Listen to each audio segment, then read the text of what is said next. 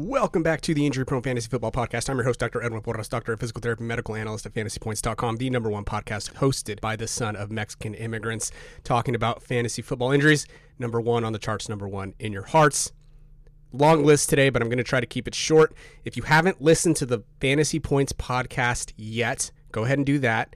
I'm not going to give all the details like I did there. I'll confirm a few things, talk about a few extra additions and news reports that have come out. But if you haven't listened to that, go and do that. We'll start with one specific situation that we don't know a lot about yet, and I'm only addressing it because I've gotten so many questions about it. Dalvin Cook.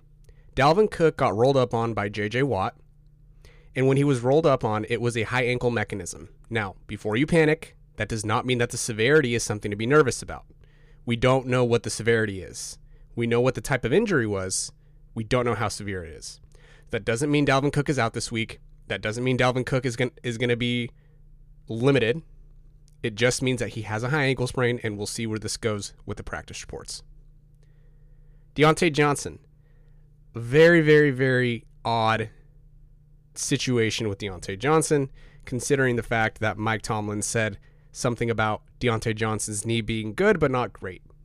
Then Diontae Johnson himself posted on Instagram something about a comeback, referencing a comeback. Now, that's all speculation. We have no idea what the injury is. We have no idea what the severity is. And the Wednesday and Thursday practice reports are going to tell us a lot about Diontae Johnson. I would prepare for the worst, even though we don't necessarily know what's going to go on yet. Andy Dalton is not going to play on Sunday. It's highly unlikely Andy Dalton is going to play on Sunday. That means it's going to be Justin Fields season, and you should go grab him in any leagues that are not sharp where he's on the waiver wire.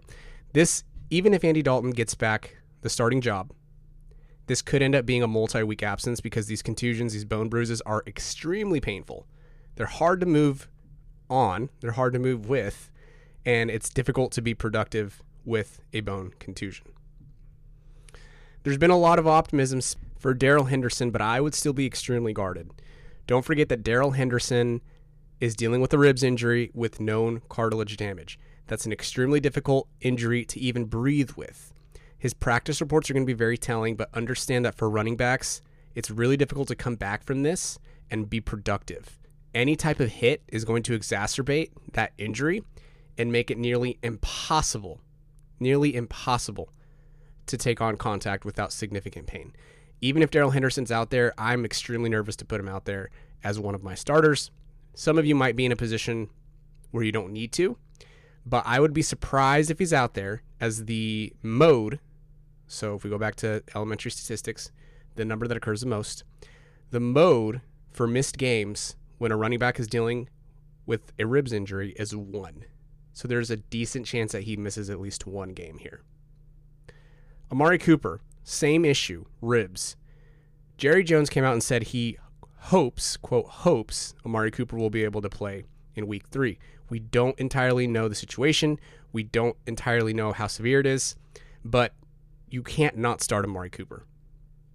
You have to put Amari Cooper out there. Even if he plays a limited role or sees reduced snaps, he's always going to be a target for a long ball. All he needs is one long touchdown to pay off. But in terms of DFS perspectives, I would not want to start or use Amari Cooper. These injuries are no joke. These ribs injuries are absolutely no joke. Josh Jacobs is going to be out with a toe and ankle injury. Carson Wentz, not a lot to update there. Go back and listen to the Fantasy Points pod like I talked about. Same thing with Tua Tagovailoa and Derek Carr. Go check those situations out over at the Fantasy Points podcast, as well as the Elijah Mitchell, Jermichael Hasty, Trey Sermon situation. Another loose end here. Jarvis Landry officially placed on the IR. And we're coming up on a few different players who will be coming off the short-term IR. One in particular is Rashad Bateman. Rashad Bateman, depending on how the Ravens decide to use him, can be a league winner. He will be eligible to come off the short-term IR in week 4. Likely won't show anything until week 5. Another player that is still a while away because of a meniscus issue is Jeff Wilson.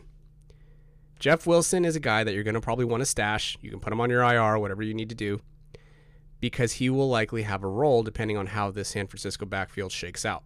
Trey Sermon hasn't been what we thought he was going to be. JaMychal Hasty has a high ankle sprain, but don't expect him back until November. He's coming off a meniscus repair. That's at least a 5 to 6 month recovery, and his surgery was in May. So those are the two dudes that I wanted to include at the end of the segment. Make sure you go to fantasypoints.com. This is a totally free resource. I'm constantly updating. Go to fantasypoints.com, go to research and news, go to news and reports, click on the injury insights tab, and that's where I'll have every single injury update as much as humanly possible to give you. Again, if you want more updates on Elijah Mitchell, the San Francisco backfield, Derek Carr, Tua Tagovailoa, Carson Wentz, all of those guys I talk about over at the Fantasy Points podcast.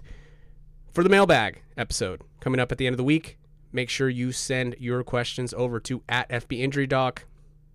It can be pop culture, music. I don't watch a lot of movies, so maybe not movies. Food takes. I have a lot of hot takes, but you got to unlock them. And you can throw them a few football questions if you want. Thanks again. Make sure to follow me on Twitter @FBInjuryDoc. Make sure to subscribe anywhere podcasts are available.